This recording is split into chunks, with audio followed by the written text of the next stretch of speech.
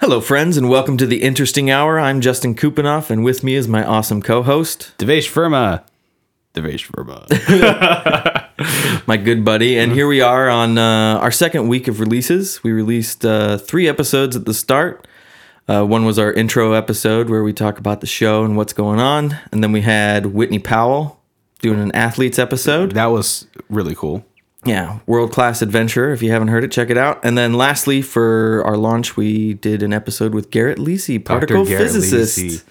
Dude, that was cool. Yeah, a little dense, but it was great. Oh man, if you thought that was dense, wait until we hear some of the other episodes. Yeah, we got some other stuff coming up that we were a little bit lost in, but it was all in good fun. And if you haven't checked it out, check out our launch with those first 3 episodes and share it. We would appreciate that. Yeah, you know what? I feel like we should give a shout out to Josh Kupinoff, our audio engineer, because he was in our launch episode too. He was. He was a good sport about it. He seriously showed up that day. We're like, "You want to be on the show?" He's like, "I've always ever wanted to be on the podcast." Yep. So. And he helps us out with all the post stuff of the show. Yeah. So he's doing awesome work for us. Yeah. Check out Core Foundation's page to find out more about Josh if you want to hire him for other stuff too. So let's get this going. Yeah. So this show brought to you by Core Foundation. Core Foundation, a multimedia nonprofit. Check us out at cor-foundation.org and donate, buy some shirts, share some media. Tell your friends. Yeah. We need your help. Help us out. Yeah, man. And also we got Chuck Levins on awesome microphones and all the recording equipment we're using. Thanks for hooking us up. Yep. Without them, we could be up and running. And lastly, most importantly, our guest today, Lola Michelin, who's from the Northwest School of Animal Massage. Dude, I had no idea this even existed. Yeah. Okay, I'm going to say right now, the topic itself could possibly sound a little bit boring. Yeah. But when you talk to this lady and all the things, she's giving rhinoceroses massages. So it's like once you get to that level, you have some interesting stories to tell. And not just that, man. Like, you know, people want to go and, like, kids grow up, they want to be like a veterinarian or something like that. Uh-huh. I don't know, man. You might want to be an animal massage therapist after this point, but it's such a niche. It's such a niche thing, and it's so cool. And the way she's established really this scene. Oh yeah. So like, yeah. Anyways, it's a pretty cool episode. I actually thought this was one of the episodes I felt more like of a kindred spirit with, just for the fact that we're talking about our dogs in this episode. Oh yeah. So if you're a pet owner, pet lover, I think you'll really dig it. So check it out. Yeah, and she gives out some tips if you got little ones around to alleviate some of their stresses and give them a little doggy massage or cat massage. So just listen to the episode. Yeah. All right. Without further ado. 1, 2, 3, 4.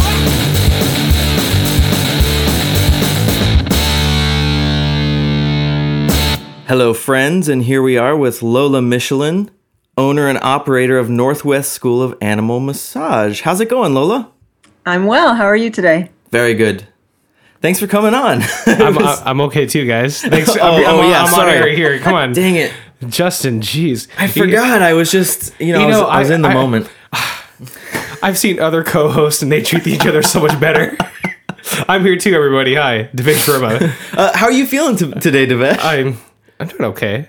We have Lola. Could be better. Today. I mean, could have had a better start, but we have Lola here. So that's automatically amazing. Oh, Lola, thank you for taking the time for being on the show. Oh, I'm so excited to be with you guys today and talk about my favorite subject, which is animal massage. Oh, yeah. And this is a very passionate topic for Justin and I because we have dogs in our families. We got our own pups. We got our own little pups, or pup right. Singular, but I like to say pups because it sounds cuter. But it's only a matter of time. I know. But this is kind of cool. This episode, I'm just going to say, we don't normally say whose idea is what for each episode, but I'm going to say it for this one. This is Justin's idea. This is one of the original ideas he had for the show. And back when it was called the Expert Hour. So, like, it wasn't even the Interesting Hour. Justin, when he told me about the show, he sold me on a few key ideas, and one of them was an animal massage therapist in his tone. Yeah. I was like, have you even heard of this before? What is this? We have to talk to her. Yeah. And I was just like, yeah, of course. Like, then I got just as passionate. Like, why have we heard about this? So, yeah, the fact that this is happening is great. So, Lola, your official title and how'd you get into this field of work? Let's start off with that. Sure. So my name's Lola Michelin, and I am an animal massage practitioner for both large animals and small animals. And I'm also a human massage practitioner. So in addition to that, I've worked as a veterinarian technician, and that's my background is in animal science. So it's kind of all related. And I've been doing that for just over 30 years. I got involved in animal massage actually when I was in college. I took a summer job working at our local racetrack, and that was my first exposure to some of the therapies that were being used in those athletes. And I just got really, really interested in it, and eventually met my mentor through that job, and that's how I got started. And So now it's been 30 years later, still doing it. That is awesome. So you basically, was this like a volunteer thing that you went and did at a racetrack, and you found people there that were doing animal massage? Well, I was working as a veterinarian technician on the race course, and it was the summer. I had just finished, or I was just getting ready to finish up my undergrad degree, and I was anticipating starting vet school in the fall. And I took the summer job as a vet tech, and while I was there, we had some horses, interesting cases that needed to be worked on, and one of the racetrack trainers actually flew in a gentleman from Florida who did massage. And so that was the first time I actually saw it. And I was just blown away with the results he got. So right away I was like, I need to know what you know. And that's how I got started. Wow. So is that what changed your mind? Like, it seems like you kind of made a switch, like you wanted to do something else there. Yeah, Like, what did you start undergrad as, if you don't mind me asking? Yeah, well, I did a pre-veterinarian medicine program Okay. in animal science and a minor in genetics. And then I You're one applied of them to vet smart school. people, aren't you?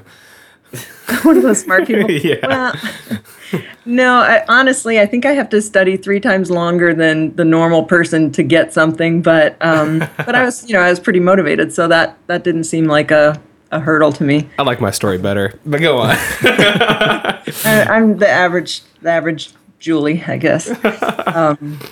But no, I just was so blown away that I said, "Yeah, this is what I want to do."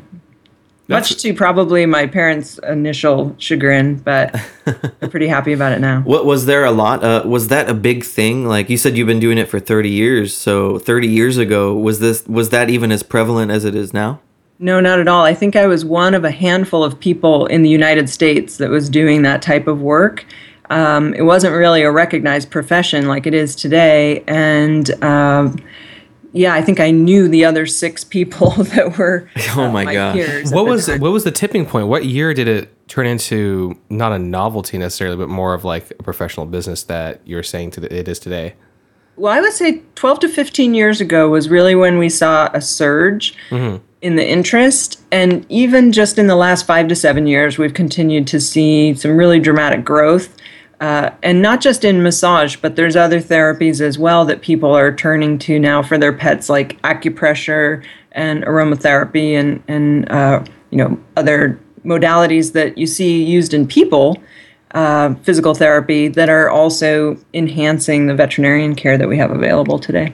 You guys have been featured in some things too, right? Like this is getting more than just a smaller issue. Yeah. Yeah. Like Yeah, it's kind of been amazing to us too, where we show up sometimes you're not expecting it, but we have had mentions in the New York Times. We got featured on an NPR story one time. Nice. And we're frequently in trade journals. I write articles for the Canadian Horse Journal and Associated Body of Massage and Body Workers magazine. And Animal Wellness is another trade magazine that commonly features us. And we've done some radio as well. We've got a really good following in Portland, Oregon. Mm-hmm. And also Animal World Radio is based out of Seattle here, but played internationally. And I'm usually on that once a quarter.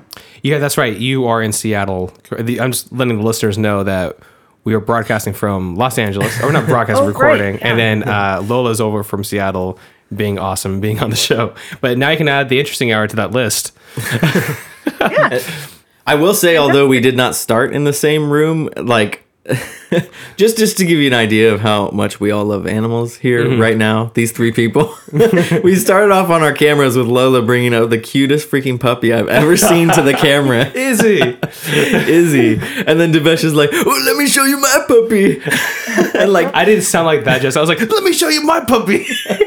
I was expecting Justin to pull out his smartphone and get a picture going. You know, that's it's usually terrible. what happens when I'm, places. Same here. It's terrible, like, because my friends do not understand the love I have for my dog, and so like when someone mentions my dog, like, oh, what about Bella? I'm like, oh, well, let me show you. I get my phone out. I have a whole album named Bella that my wife and I add to all the time, and I just go through it for the next 10 minutes, and then they regret ever mentioning my dog ever in public. So sounds about right. I don't know. Rest easy. I understand. This has to be our new support group here. Yeah. My husband and I were just at a charity auction the other night for Food Lifeline, which is an organization here in Seattle that we support. And everyone at the table was asking about the puppy. So, my husband was like pulling out his phone and pulling off pictures like as if he, it was all his kids in his wallet. That's so funny. Yeah. People keep telling me if I ever have kids, I'm going to be the worst dad ever just because I keep posting pictures of my dog. This brings up a random question that I had written down here, and I didn't know when to insert it, but I'm inserting it now. Here we go. Lola, do you trust people that don't like animals? Oh, ouch. Justin. Well, We're getting real here on the Interesting Animal. I guess I would have to say it causes a couple questions. I don't distrust them right off the bat, but, I need to know why. Because, some people are allergic or some people just never got exposed. Right. Or like my passion is horses. And a lot of people, their first experience with horses isn't always positive. Yeah. So they might have been scared. So I don't know. I like to think it's an opportunity to maybe give them a second chance. And then if they still don't shine to them, I'm probably not going to trust them. Yes. It's so funny. I've had family members when we got my dog, Bella, some of them freaked out. Like, they're like, and if you know my dog and if she knows you, she's like the biggest sweetheart. You know what I mean? Yeah. So like, I'm like, if you don't like my dog, I kind of judge you. We have one dog who's like an excellent judge of character, so I always use him to scope out the new students or the new. Oh, it's so funny. I kind of do the same thing. He gives a little them bit. the look, and then he looks at me. I'm like, okay, they're good, they're in. You got people like writing papers like, please accept me to your school, and you're like, yeah, come by on Monday. Our dog's gonna be there. We'll and sniff you out. I have to pass literally the sniff test. I was recently at a meeting and they had a dog at this office I was at, and the dog smelt my dog, so it was completely enthralled with my pants. Yeah. Right, sniffing. And then when I sat down, the dog came in, and I was just paying more attention to the dog than the clients. But here's the thing, I'm pretty sure they're just seeing if the dog likes me or not, so they can like me. And the dog loved me. It was a great meeting. Dude, the quickest way you can get to an animal lover's heart is like pet their dog and be like, what a cute dog. Like, Have some treats in your pocket. That's how I meet people on the street that like I would never talk to. Like, we do just have nothing to say to each other. But then you got to ask yourself, why do they have treats in their pocket with not a dog? Justin, you're falling for the con, man. Uh-oh. Anyways, back to Lola and our pets and her pets, and not pets but animals. Okay, Lola. So, if anyone wanted to get involved in this type of work, what do they have to do? Let's start from the beginning. You were always into animals, it seems, even in undergrad. Oh, absolutely. So finding a niche, finding something to specialize in for yourself, that must have been awesome. So now, 30 years later, what's the field look like? Well, how do people do this? It's so incredible how much it's grown and how many more opportunities there are for people to get involved at any level, which is really, really exciting. I mean, I never expected to see myself as an educator or, be at this point in my career where I spend as much or more time teaching people to do animal massage than I actually do doing animal massage. But nowadays, there's a lot of school programs available for people to get training. And training could mean anything from just, pet owners like you guys who really love their dogs and cats, going for a one-day class to just learn basic tools that they can use to help manage their dog's health and longevity, or doing our full program, which is for, career training for people who want to be animal practitioners. So our school provides a lot of different types of classes and training for people, and our student body is pretty diverse too. We have, young people looking for a new career path and who want to work in the animal field. We have people in their 30s, 40s, 50s, kind of looking at second careers or looking at supplementing. And then we have older generation that are retired but want to continue either volunteering with animal shelters and things, and they just want a unique way to be involved. And then just pet owners, too, who want to learn for the sake of their own animals or maybe animals that they're caring for. So, the opportunities now compared to when I got started were really interesting. And, you mentioned that I kind of had a lifelong love of animals. My mother, when I was being born, my mother's best friend's dog was having puppies. And so my first puppy was born like an hour before me. Wow, that's in the stars. That's written in the stars. Yeah, it was kind of auspicious, I think. I want to ask some follow-up questions to what you were just talking about. You were mentioning like people can take a one-day class versus like the full program. Like how long is that program? Who people want to make this a career? Part of that's going to depend on our program, what we call our foundation program, which is where people start on a career path, is 200 hours of training. And then we have additional specialties for people who maybe want to work with like athletic animals. We have a performance program. We have a rehabilitation program for people who want to work with animals that are recovering from illness or injury. And then we have specialties like acupressure, aromatherapy. So people can rack up hours pretty quickly in our program. And part of it will depend on where they plan to practice. So if you're practicing here in Washington State, for instance, we have a 300-hour requirement. So most of our Washington-based students take our foundation program and then they take a specialty. But in some areas of the country, people could get started with just the foundation program. It's really state-specific or even country-specific because we have a lot of international students. And depending on the state, you mentioned this before to us off air, that there's certain regulations per state, right? Different types of... Correct. Yeah, so what's that like? If you can give some examples too. It's like, because it is a young, growing field, there wasn't a lot of recognition for animal massage when I got started, and so there were no state regulations. There wasn't really like a recognized profession or, support group or anything like that. But nowadays, each state has its own regulatory view on animal massage. Here in Washington, we have a licensing program, so it's actually considered a health profession, and you get your license through the Department of Health, so similar to human massage practitioners. But some states, they only require a certain amount of training, like Colorado and Arizona. They have a certain number of hours, but they don't have any licensure or registration. And some states are completely unregulated. Actually, probably most states are currently unregulated. But it's a big piece of the picture right now because a lot of states are looking at, wow, how do we regulate this, or how do we recognize this? How do we separate it from, veterinarian medicine or people doing like horseshoeing or people doing dog grooming? There's a lot of different professions. So it's an interesting time to get involved in the industry and an exciting time because the fact that so many states are looking at regulating it is part of the recognition that it's a powerful tool and it's something consumers want. Absolutely. Yeah, this might be a good time to mention the National Board of Certification for Animal Acupressure and Massage. Because Good job. Yes, Good job, I got it first Justin, try. I'll give you a high five for that one, man. High five. I sound so smart, but it's written in front of me. No, because it seems like with that, you are a founder of this board Organization. Yeah. So, and it seems like you guys are trying to get like almost like a national standard or something going, right? Like to where it is more regulated or just there's more oversight. I don't know. Just as national board, we're curious. Pretty much, yeah.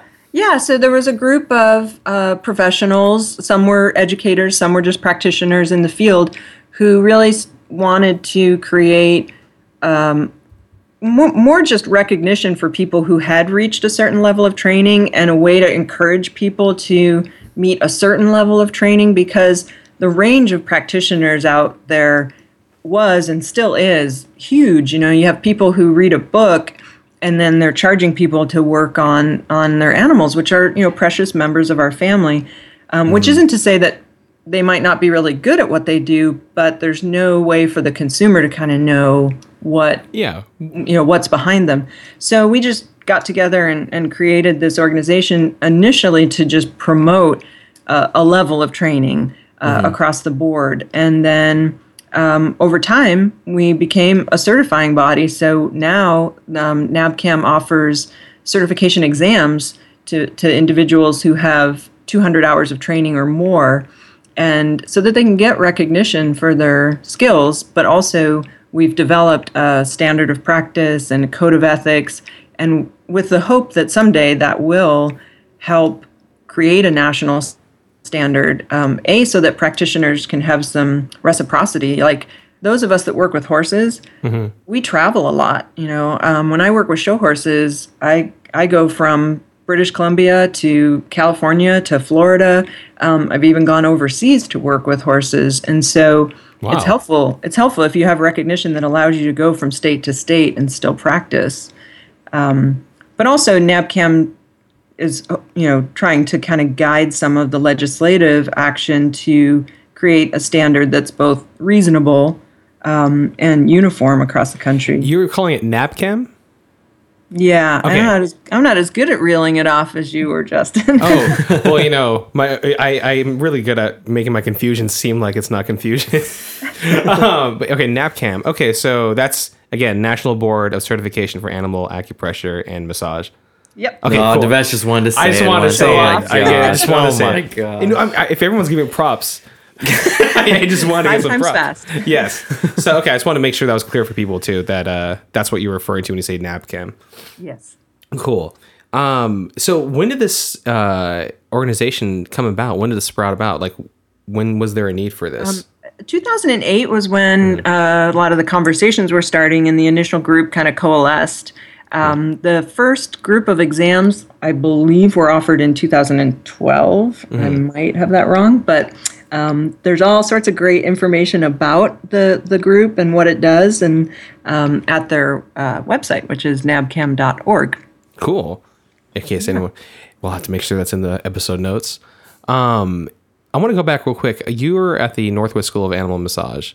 Yeah. And is there a cool way of saying that? Now, Sam? Not really. Okay. New Sam. Yeah. Well, NWSAM is how most people refer to it. Gotcha. And and this is the school that is, you have those the foundation program, and then you also have those specialty ones programs. So how big is this institute? Is it can you give us some numbers for people to know? Sure. Well, we started in 2001. I founded the school in 2001, and at that point, we just offered a 50-hour continuing education class for Washington licensed massage practitioners, which meant our first year, our student body was about 18 students. Okay. And nice. We now have about 14 satellite locations that we work with and work out of. We offer classes year-round. We offer 6 different levels of massage training and 2 levels of acupressure training.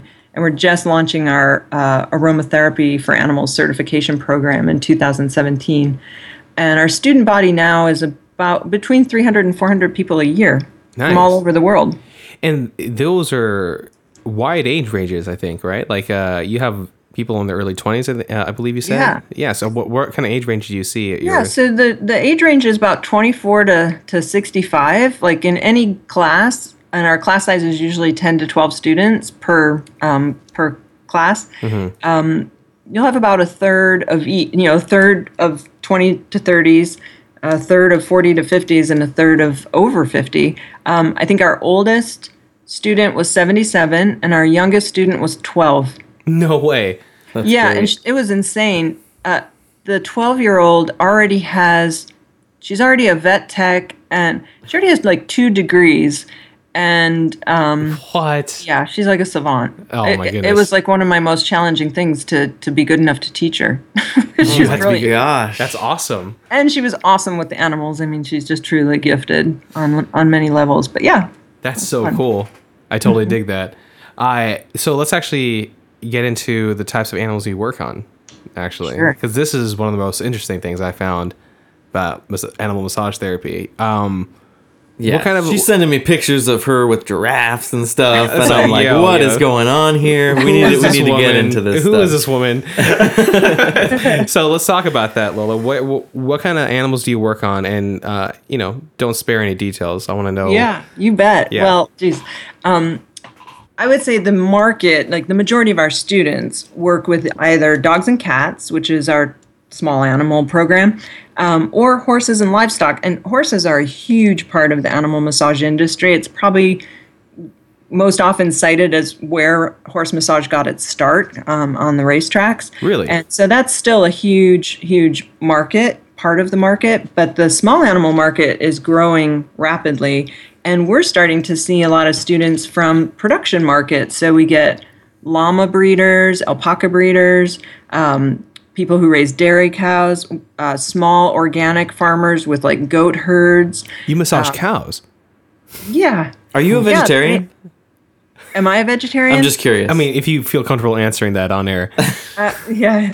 I don't. I'm not a vegetarian. I do try to eat as little meat as possible, but I have a medical condition called pernicious anemia, which requires a lot you of need red meat, clams, and stuff like that. So Thanks for sharing, Lola. Sorry, I didn't mean to Justin's eyes interject. just widened. He was like, I need to know this. I tried going vegan for like 8 years, and my health really suffered. So, but I try to be really responsible about where I source my food. I'm lucky because where we live on Vashon Island, we have a lot of organic farmers, so I can source that's my awesome. meat.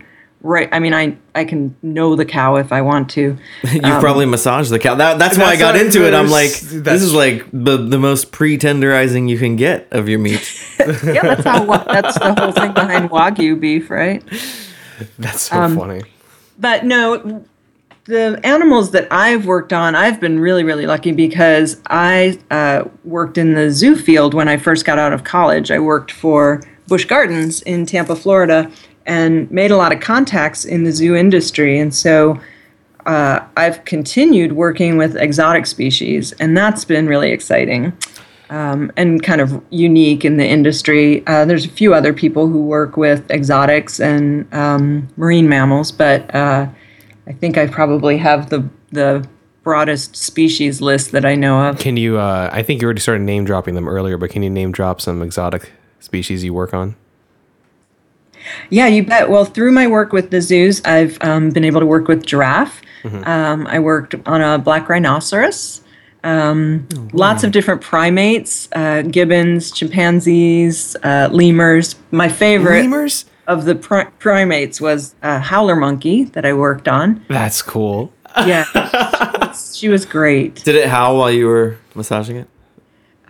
No, but she made lots of little chirpy noises, and she that's so loved to play cute. with my hair. So, like, that's whenever so I was cute. massaging her, she'd like reach out and like pull my hair through her fingers, which was really endearing. Well, I guess since we're talking about the howler monkey, like I'm imagining this in my mind's eye, and so In like my mind's eye.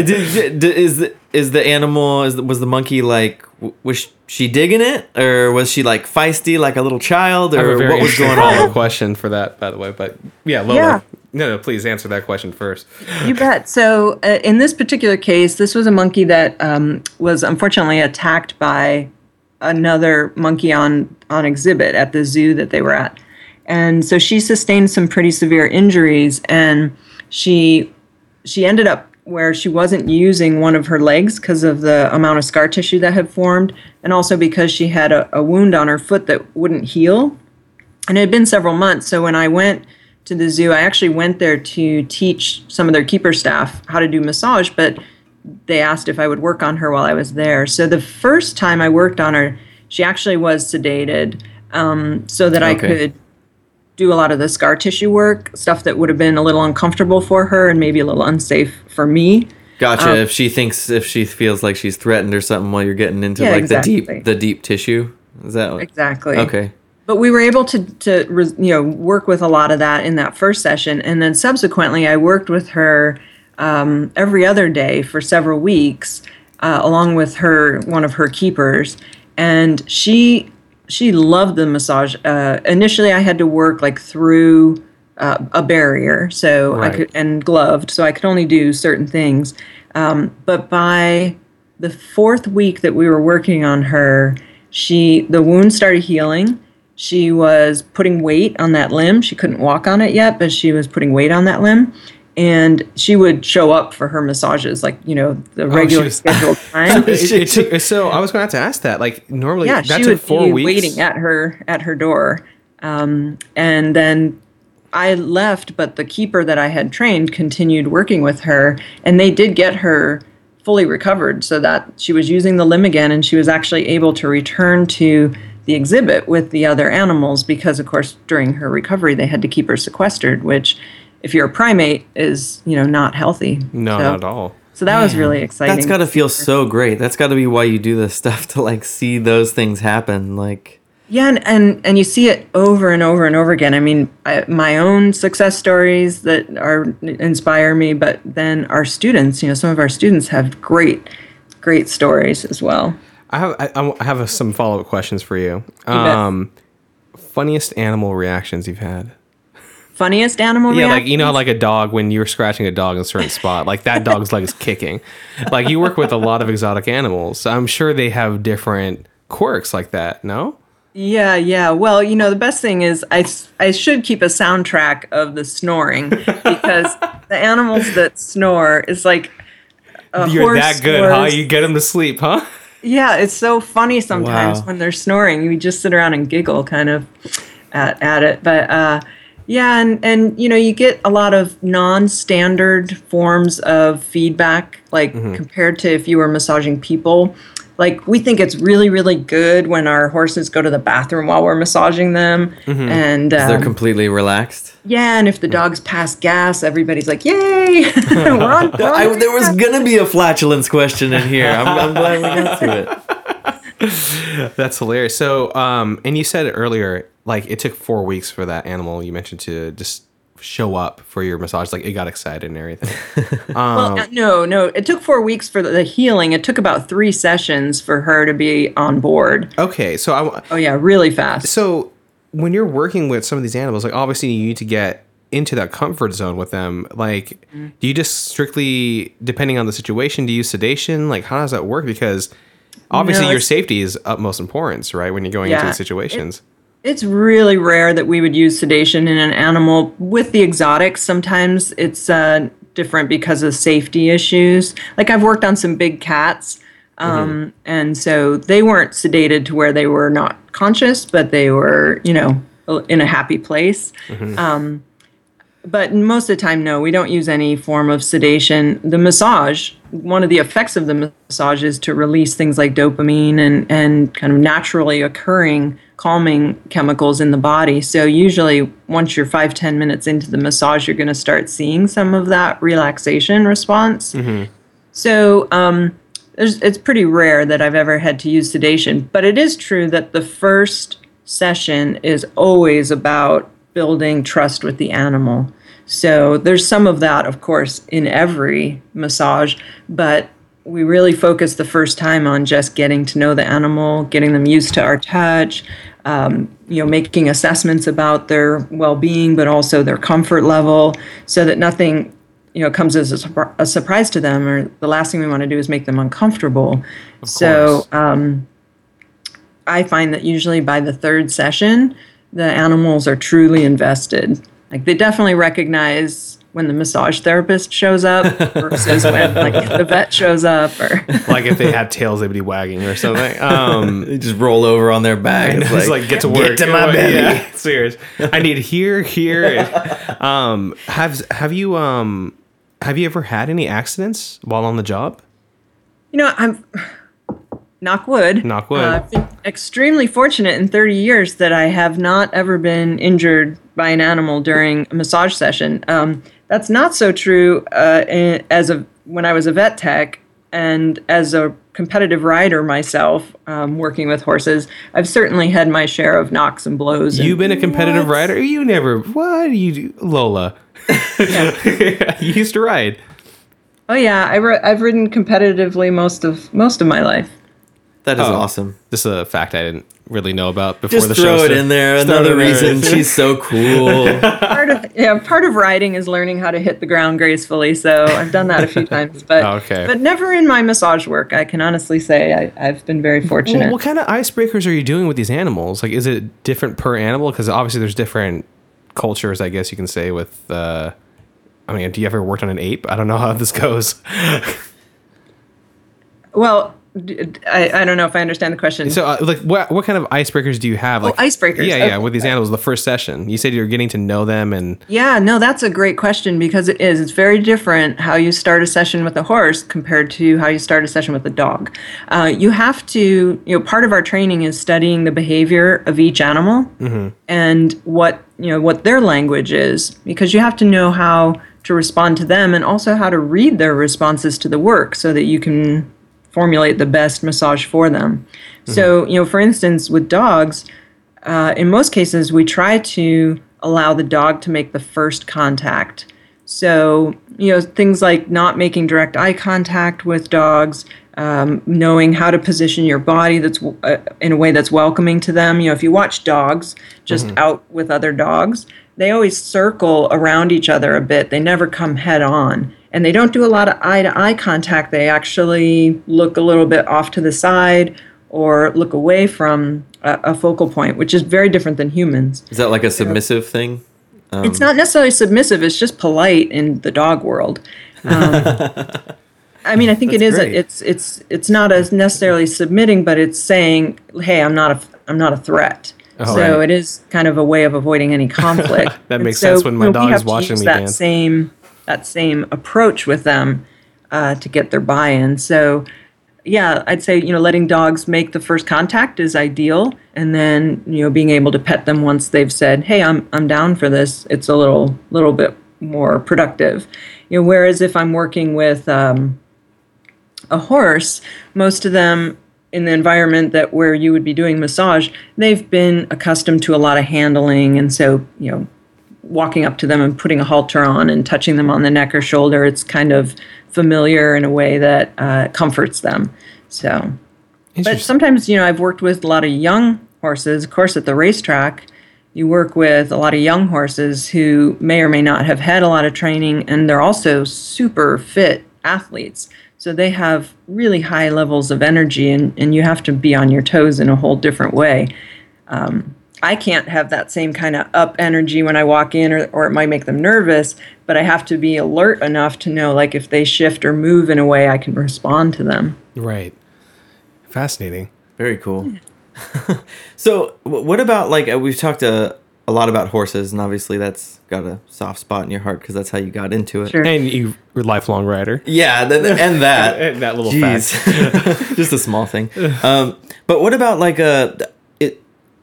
you were doing some work with like therapy dogs too, or yeah, and service animals. Like, I'd like to get a little bit into that. And you bet. So that's an area where massage really can have a profound impact, because more and more today, dogs are being used. I don't want to say used, but they have jobs related to therapy work or related to providing services. So whether it's the most popular example or the most common example that people recognize is service dogs for the blind. But we also have, service dogs for people with a range of disabilities.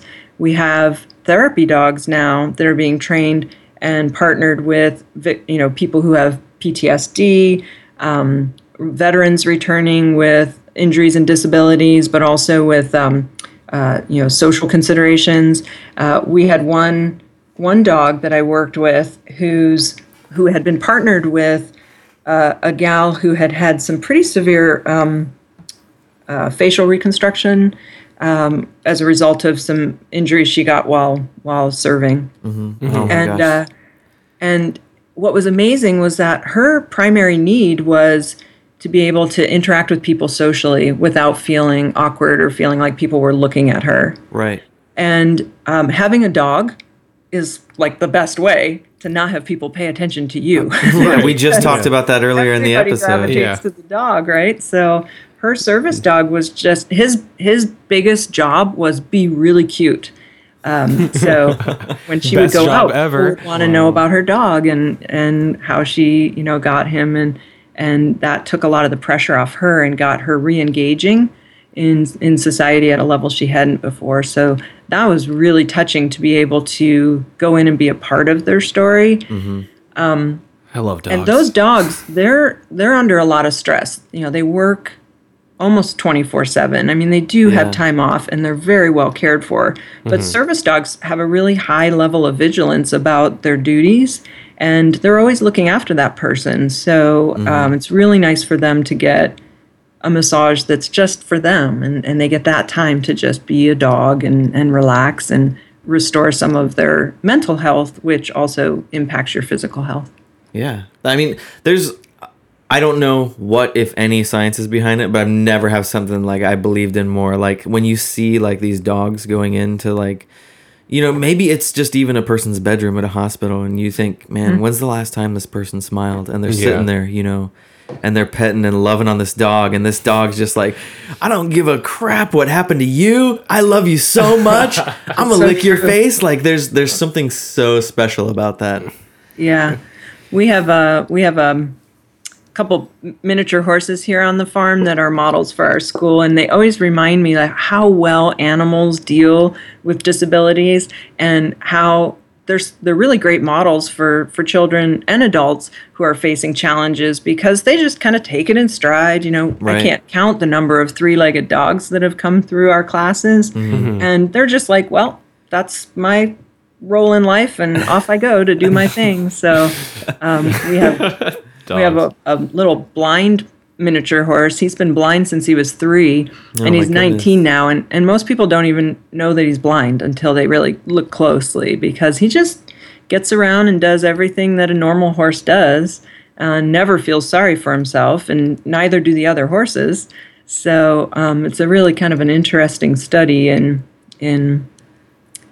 I don't know, adaptability. Yeah, and you touched on it a bit there, but it sounds like you guys have like a maybe unofficial mascot for your school. This, you mentioned this horse that was it a broken leg that it had? Yeah, her name is Missy, and she is a miniature horse.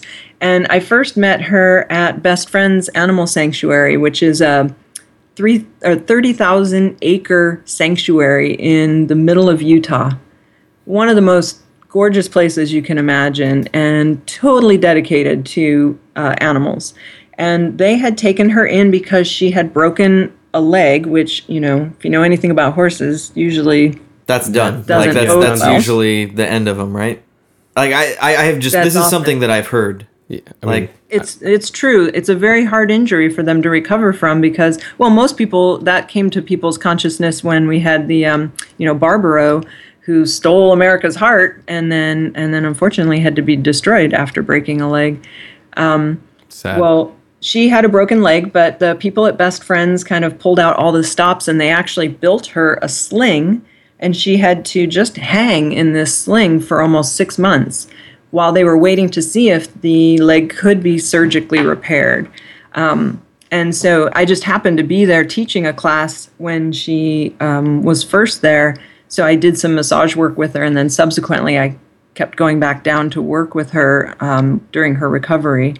And she recovered. She's got limitations, and she definitely has a limp, but she gets around great. And so once she was out of her sling, she became friends with the little blind miniature horse. That was her first pasture buddy. And so we kind of got suckered into adopting them together. Oh which, my gosh. That's sweet. You got these two little gimpy horses just loving life together. Like that's the most beautiful thing. It is. It's great. It's great. And they do remind me, every day that if I'm down on myself or something, all I have to do is walk through our barnyard and realize that, I've got it pretty good. Yeah, and there's a picture, by the way. We'll put it in the show notes that if it's okay with you, of the horse and the sling. It's just like, it's the cutest, saddest thing you've ever seen. I was like, oh, poor horse.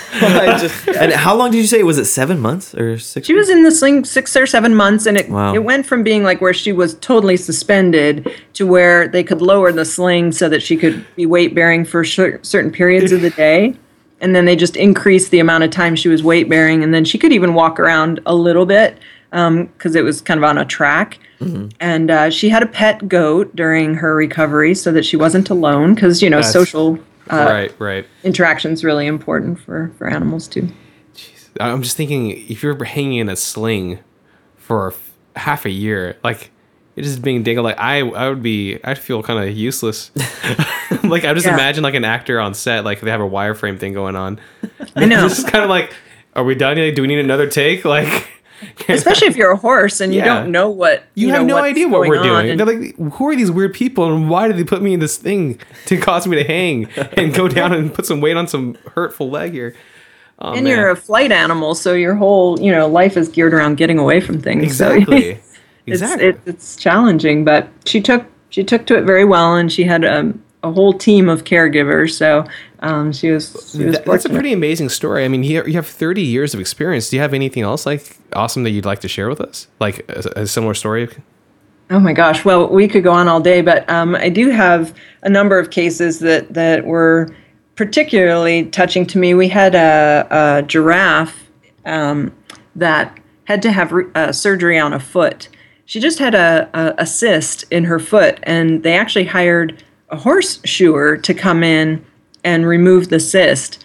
But the challenge, of course, with the giraffe is if you have to sedate them, it takes an army of people to like help lower its neck down. Like safely.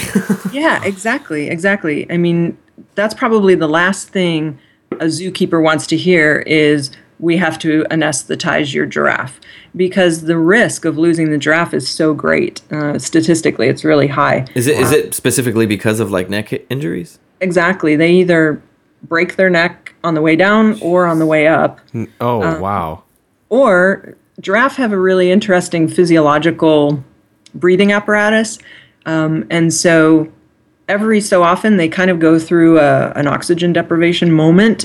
And so when you have them under anesthesia, you have to account for that. So it's really hard to maintain so that they don't go into massive muscles cramping. Mm-hmm. So they called in the massage therapist to be present during the massage. And I actually got 4 other vet techs involved, and all 5 of us were giving the giraffe a massage throughout its entire surgical. Man. That's one hell of a neck massage. Yeah, it was awesome. Well, we had one person stationed at each limb, like where the limb joins the body, to work on the lymphatic system there, because there's a lot of like lymph nodes that help to drain things and help. That was just to kind of help keep the oxygen level normal. And then I was working primarily on the neck to prevent any kind of injury there, and that was great. You saying that's great. You make me feel so stressed out. That's such an intense situation to be in. Yeah, it was. It was really interesting. It was about a 2-hour surgery, and everybody involved was just drenched by the end of it. Just from the more from just the excitement of it than the effort. Yeah, wow, that's incredible. And she did great. She came out of the surgery great. She got up and was eating in no time. The veterinarian that was involved in that surgery said it was one of the best recoveries he'd seen. So that was great. Really cool. Probably one of the stories you'll enjoy the most is I had a little coatimundi that I worked on. And okay, I think was that in one of the pictures, because I don't know what a coatimundi is. I think the picture I sent you was a kinkajou, which is similar. Wait, are we talking about animals or Pokemon? I know. Wait, what are we doing now? I know. I feel like I'm speaking another language, but I mean, get us on the same page here. Sure. So a coatimundi is a Australian animal, and they're small. They kind of look like a little raccoon, but cuter, and they live in groups. Obviously, and they're very, very they're frutivores and herbivores, so they eat fruit and vegetables, and they're very, very social. Are they a marsupial? They are. Okay, Justin. Yeah, I think so. You know what? I'm not 100% sure, but I'm pretty sure they are a marsupial. Awesome. And they part of their social structure is they feed each other. So in addition to eating, they also gather food for one another and feed one another. Oh, that is so cute. If I could combine like the whole kinkajou story with spending 6 months in a hammock, it would be ideal. But the two are completely unrelated. But we had one kinkajou who was born with a really nasty skin condition. So he had no hair, and he had a lot of like cysts and bumps on his skin. And so he was kind of ostracized by the troop that he lived with because they do a lot of grooming. When they're feeding, they groom each other, and that's another social activity. Oh, and he's got no hair. Yeah, That's the saddest thing. Kids can be so cruel. Yeah, it was tragic. And of course, the zoo was faced with the idea of like, well, do we put him down? When he was born, he had a sibling, and him and the sibling were close, so they didn't want to make a decision until the sibling had made some other bonds. But the sibling ended up being like trying to like steal food and go over and give it to him when the others weren't looking, because, you know, she didn't want the others to stop feeding her, but she also wanted to take care of him. So it was really heartbreaking. Oh my Well, what we did was we tried to introduce some massage to him, and I decided I was going to use some essential oils to complement the therapy. Mm-hmm. And so we took little toothbrushes, and we'd put different appropriate essential oils on the brush, and then we'd scrub them with these little brushes. And if we put them, and the other kinkajou or the other coatimundis started getting really interested in him because he smelled so good. Like, hi, why this guy getting pampered so much? Exactly. So then we started putting like, fruit juice on the toothbrushes and rubbing them with the fruit juice. Mm-hmm. And then they were all over him. So they would like come over and groom him to taste the fruit juice. And then they were like, oh, I want to be his friend. So they'd bring him food offerings. That's like the cutest ugly duckling story I've ever heard. Yeah. And he got reintegrated into the troop, and it was really, really fascinating. Wow. That is the coolest story. That's cute. I'm actually really happy you said that, because now I feel a lot better about my day. That's a great story. I'm trying to think of any other questions, because we're getting towards the end here. Oh, we have dogs. Yeah. Yeah, obviously we love our dogs a lot. And do you have any advice for us on how we can take care of our dogs? Specifically, if I may, my dog is like this little mutt that is like little senior citizen dog. And That's so true. And she is she's part pug, and she is the most bow-legged walking thing like that I've ever seen. And I don't know if there's anything you can tell me to do for her hips, but like Devesh said, like, you know, you look at her and it's like, it can't feel too great to have like walking around like that all the time. So I'll try to rub her legs or the muscles there. I massage my dog like whenever I can. I massage my dog more than I massage my wife. And it's just because, hey, my dog, she needs some help too. She can't tell you this. She just looks at you and like, your wife comes home, you got the candles lit, Bella's like she's belly up. Back. Yeah, belly up, and she just, my dog, yeah, it's a lot of love and a lot of spoiledness. It's not what it looks like. No, it's exactly what it looks like. I'm giving my dog a massage. Leave me alone. It's a long-winded way to ask, what tips can you give us for massaging our dogs?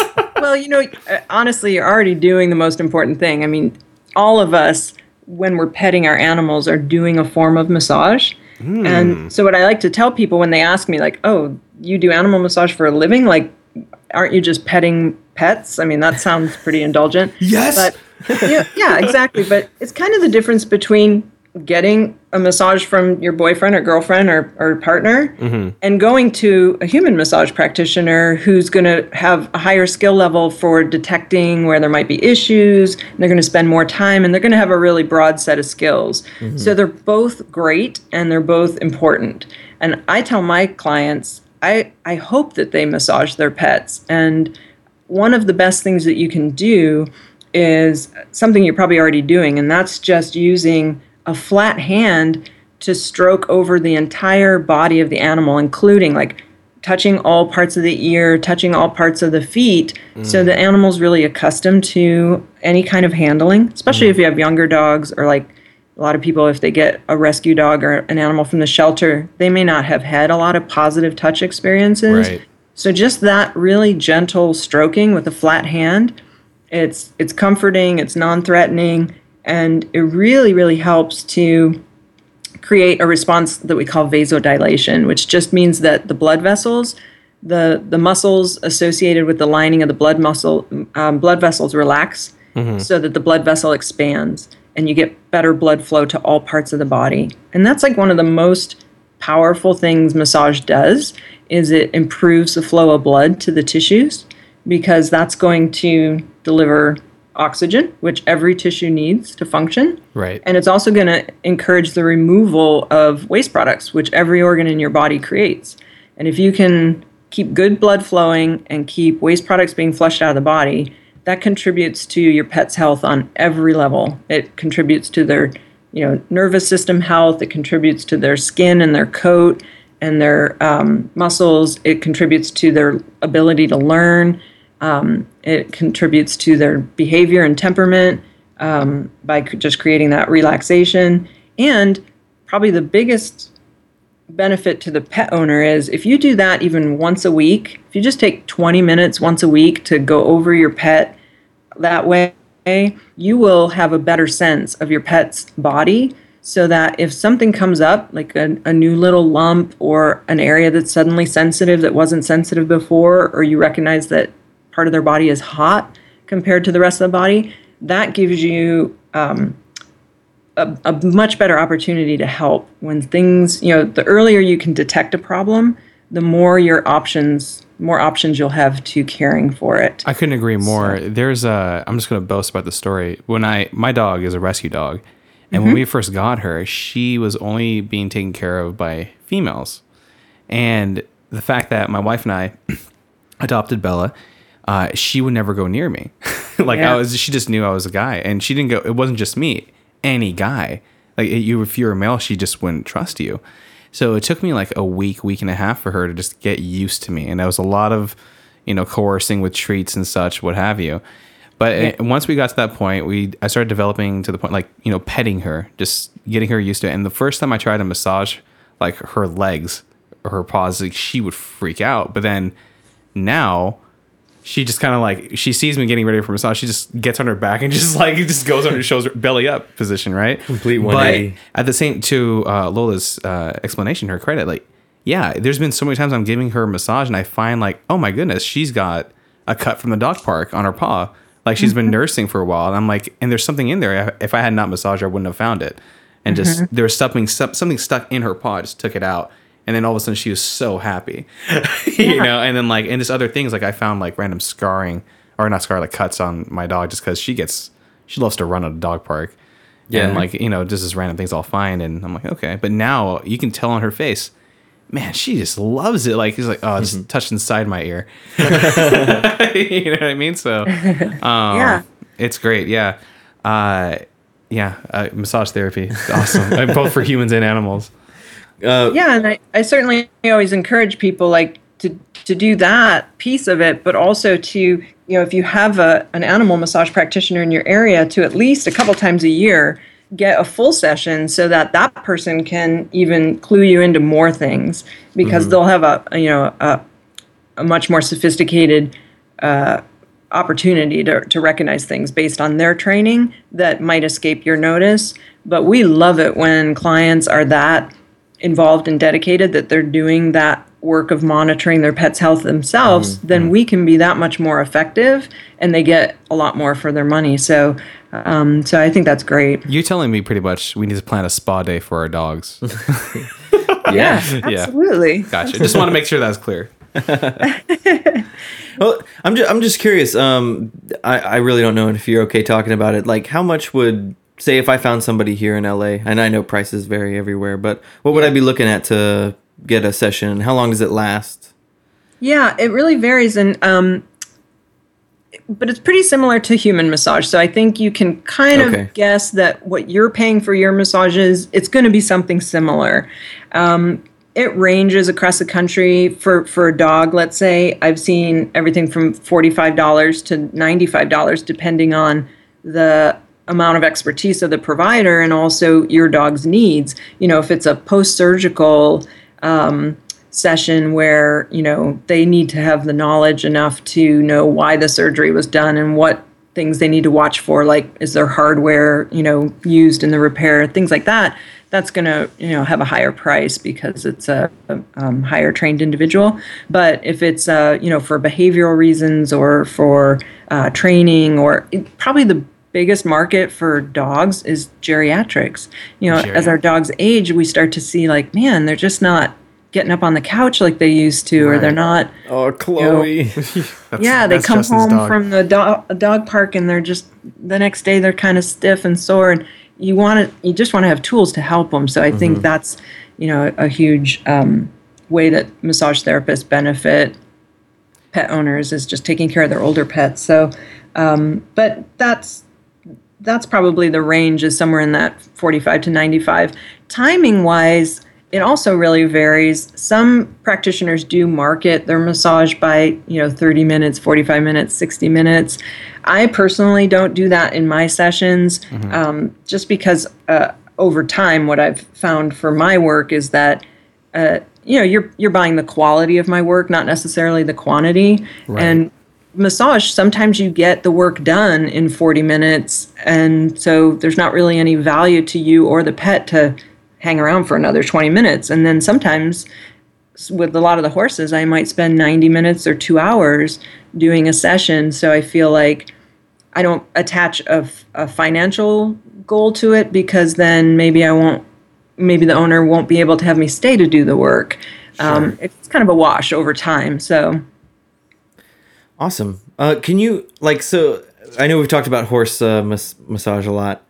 Just give us a quick rundown. Say somebody called you in. It's nothing like post-surgery or anything like that. It's like, hey, this guy's just run a few good races. Let's give him some happy time. What do you start on? And could you talk us through a typical massage session? Sure, yeah. Yeah, and I would say the majority of my clients are those types of cases where it's a show horse or a riding horse or a racehorse, and they're healthy.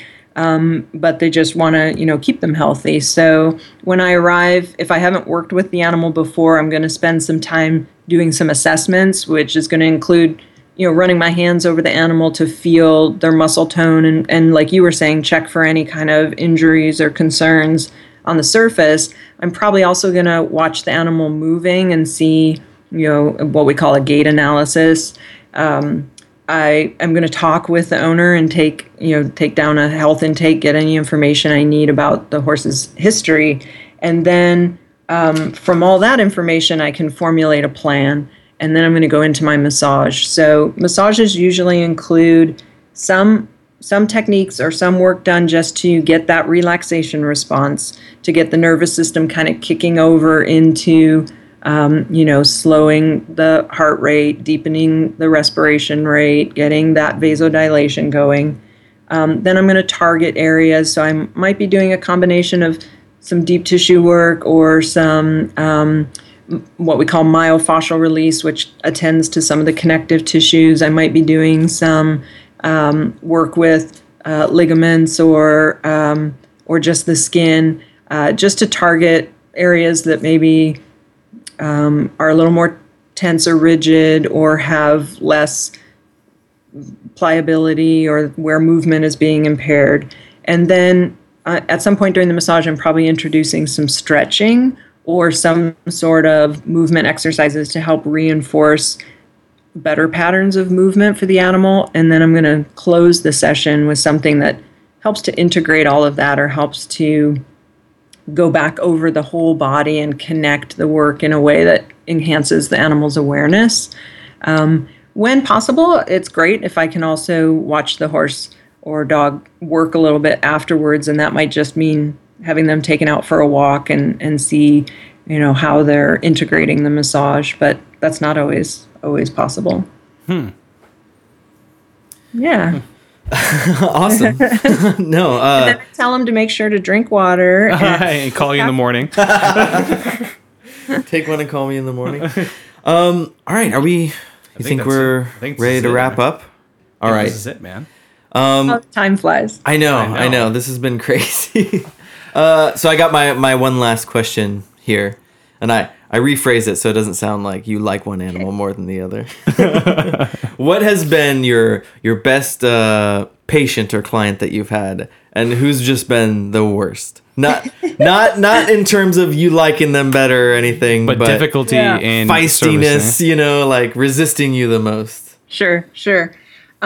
Well, you know what? I'd have to say my favorite subjects to work with, regardless of species, are the animals that I've come in contact with through the shelters that we partner with. Mm-hmm.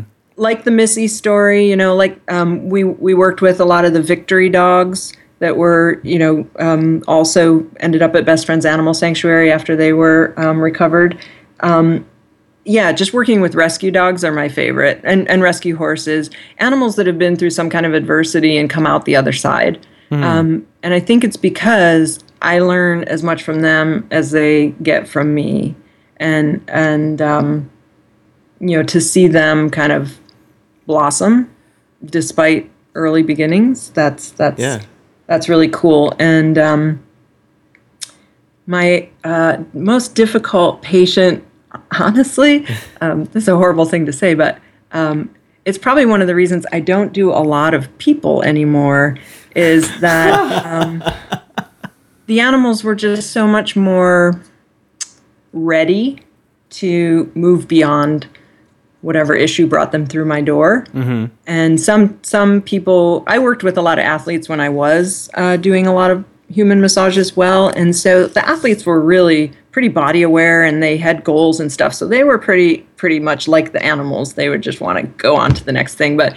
sometimes you get people, who are really entrenched in a stress pattern or a lifestyle or a disease condition that you just couldn't help them because they identified with it. And I, without giving specifics, I had one or two of those where it was just like, wow, I really feel like I'm just beating my head against the wall because I'm not sure that you want or can move past this. Oh my gosh. So I would agree that that's people my are the answer. worst. Yeah, I like animals a lot better. I don't blame you for People suck. I don't. I love people. I love their animals more, I guess. I just said on air, people suck. I'm just kidding. Yeah, Heard it here first. Me and Devesh don't like people. Yeah, we just interview them all every week. You like interesting people, right? Yes. Yeah, they're you my go. favorites. You're my favorite, Lola. I think that's it then. Lola, how can people find you online? Sure. Well, if they want to learn more about the Northwest School of Animal Massage, I would encourage them to visit our website, which is www.nwsam.com, or visit our Facebook page. That's where you get to see all the really cool pictures and hear the great things our students are doing. Yeah. And our email address at the school is info@nwsam.com. So if they want more information about classes and when we might be coming to an area near them, that would be great. Yeah, because it seems like, and we already talked about it, but you move around a lot. You're doing a lot of classes around the states, right? Oregon, Utah, British Columbia. We're going to be going to Japan soon. And we have come to the LA area in the past. We used to teach out of the Escondido Humane Society, but through our relationships at Best Friends Animal Sanctuary, they now have a great facility right there in LA. So we might be coming to your neck of the... That is so cool. If you come out here, you got to let us know. We got to come see you. we got to get a selfie with you. Yeah, because I would love to meet Bella and Justin. I didn't get your dog's name, but Chloe. And we want to meet Izzy if you bring Izzy down.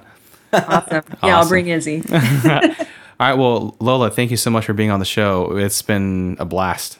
Thank you. It's been wonderful for me as well. Awesome. Yeah, you have been awesome. Take care, Lola. See you later.